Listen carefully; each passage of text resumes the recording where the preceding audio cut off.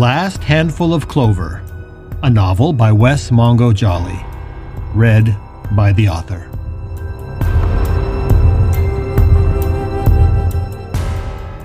Book 1, The Hereafter.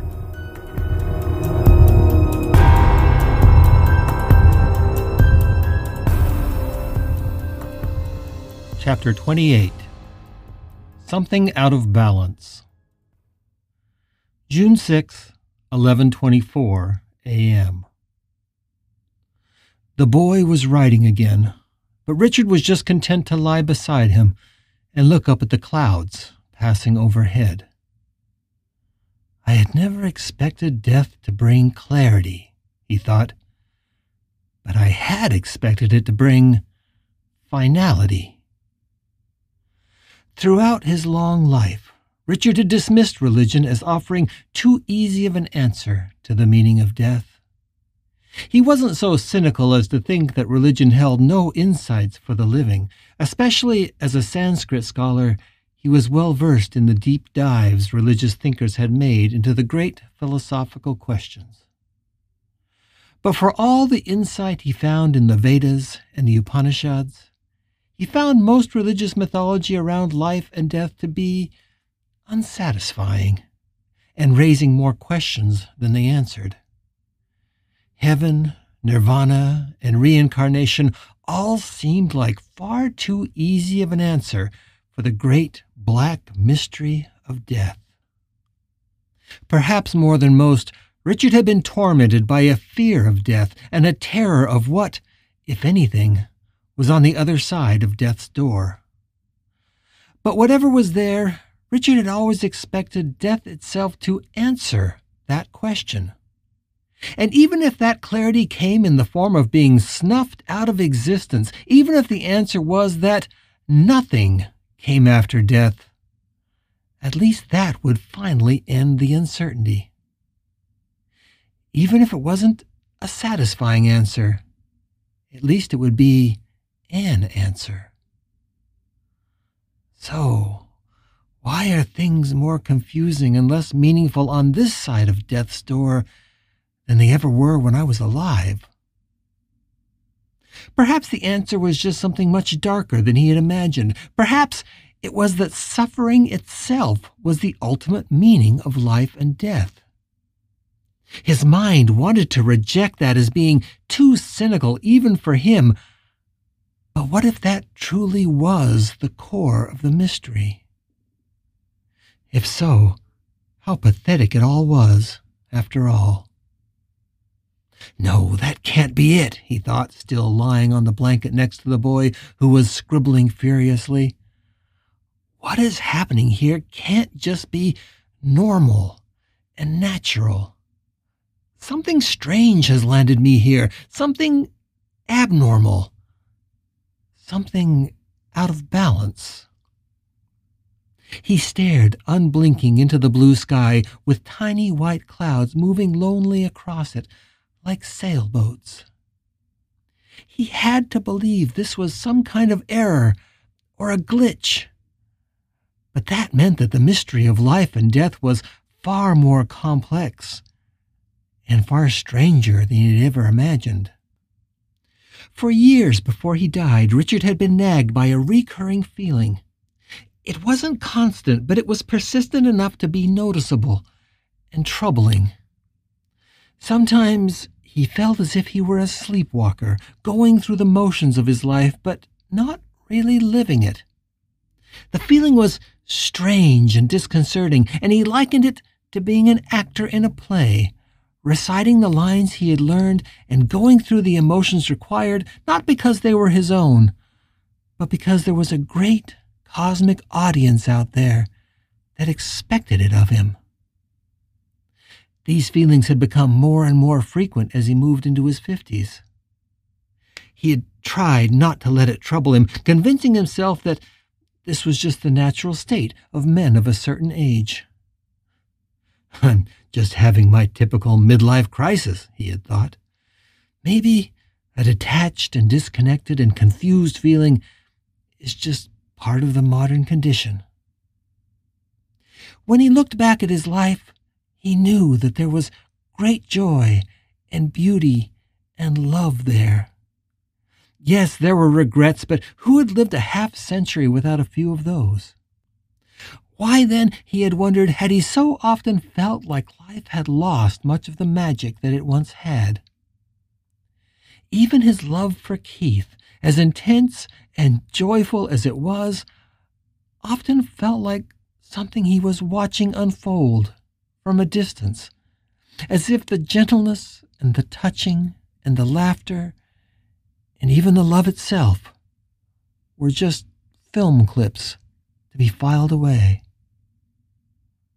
He knew that his lover often felt his distance, and Keith had tried to talk to him about it, but lacking the words to even articulate it to his own satisfaction, he had always told Keith it was his imagination, and he was just fine. Of course, Keith knew Richard better than anyone, and he never believed it. But he also knew when to let Richard stew in his own juices over whatever existential crisis he might be going through at the time. Now, staring up at the clouds, Richard ran his hand across the brilliant green grass and felt again the odd steel-wool texture on his fingers. It was a texture unique to this strange, liminal world in which he now existed. His body was suddenly heavy, and he wanted to sink into the earth. But the blanket and the grass under him would not accept his body as an offering. It would not let him pass on to redemption or grace. He almost laughed at the thought. If death was not oblivion, blackness, and non-existence, then it was certainly also not redemption and grace. For a moment, he wished he could plunge back into that black river of the void, just to finally know where his interrupted journey was trying to take him. But even the memory of that terrifying place was enough to make him squeeze his eyes closed and feel his breath hitch in his lungs.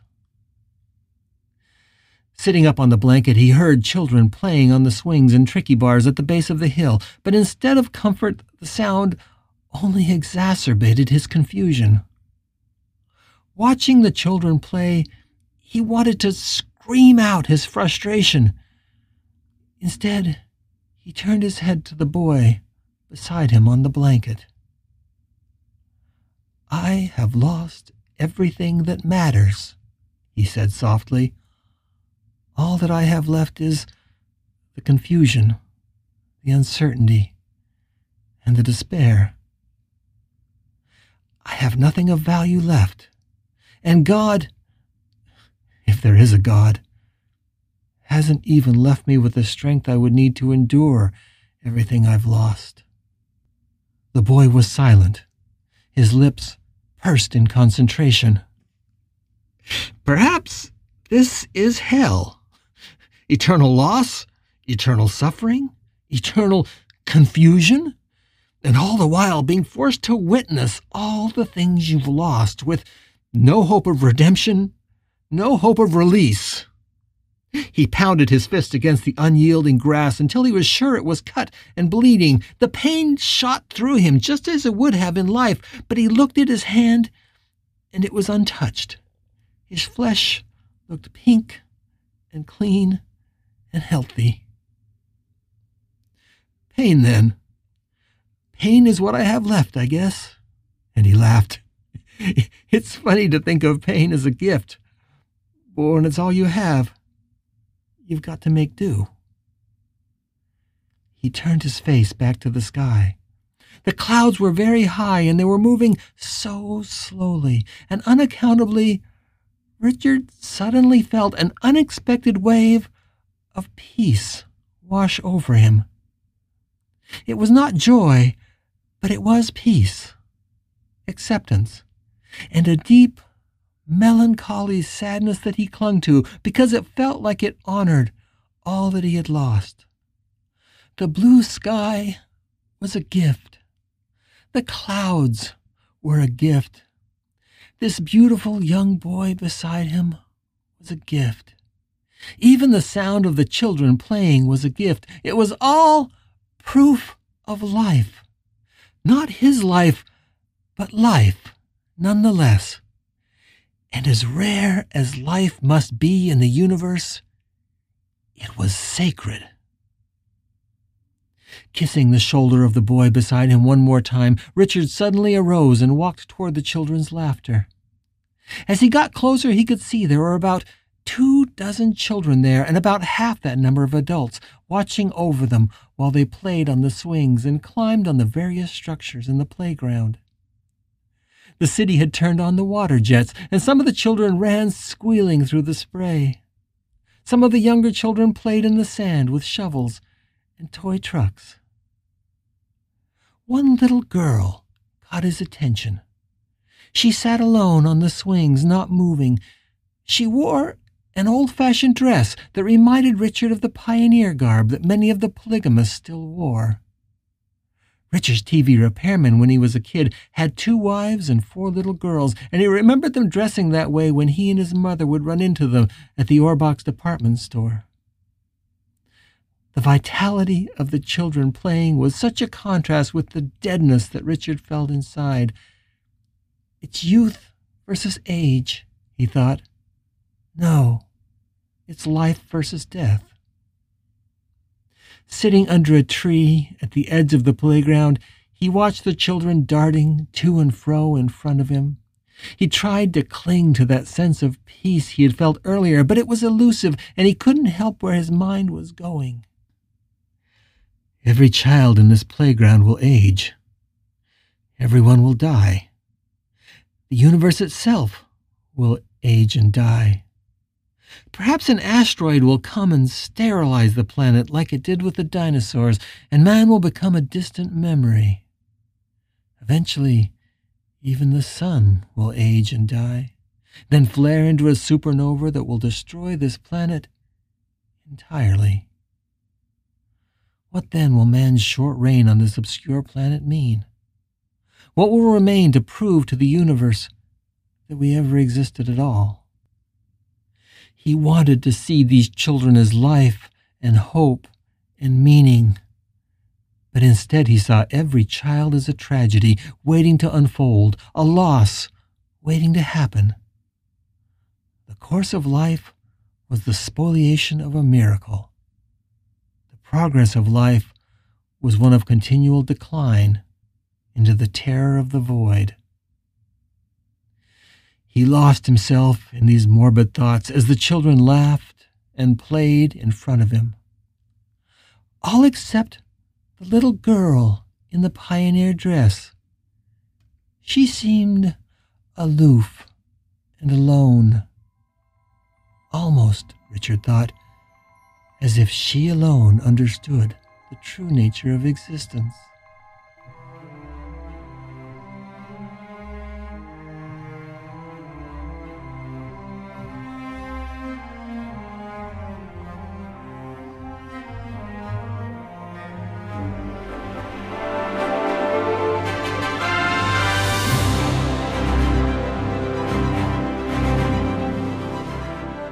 You're listening to The Last Handful of Clover, a novel by Wes Mongo Jolley. If you're enjoying this audiobook, please consider supporting the author on Patreon. That's patreon.com/Wes Mongo Jolley. And for more information, check out the author's website at wesmongojolly.com. That's WESSMONGOJOLLEY.com. Thanks for listening, and stay tuned for more episodes.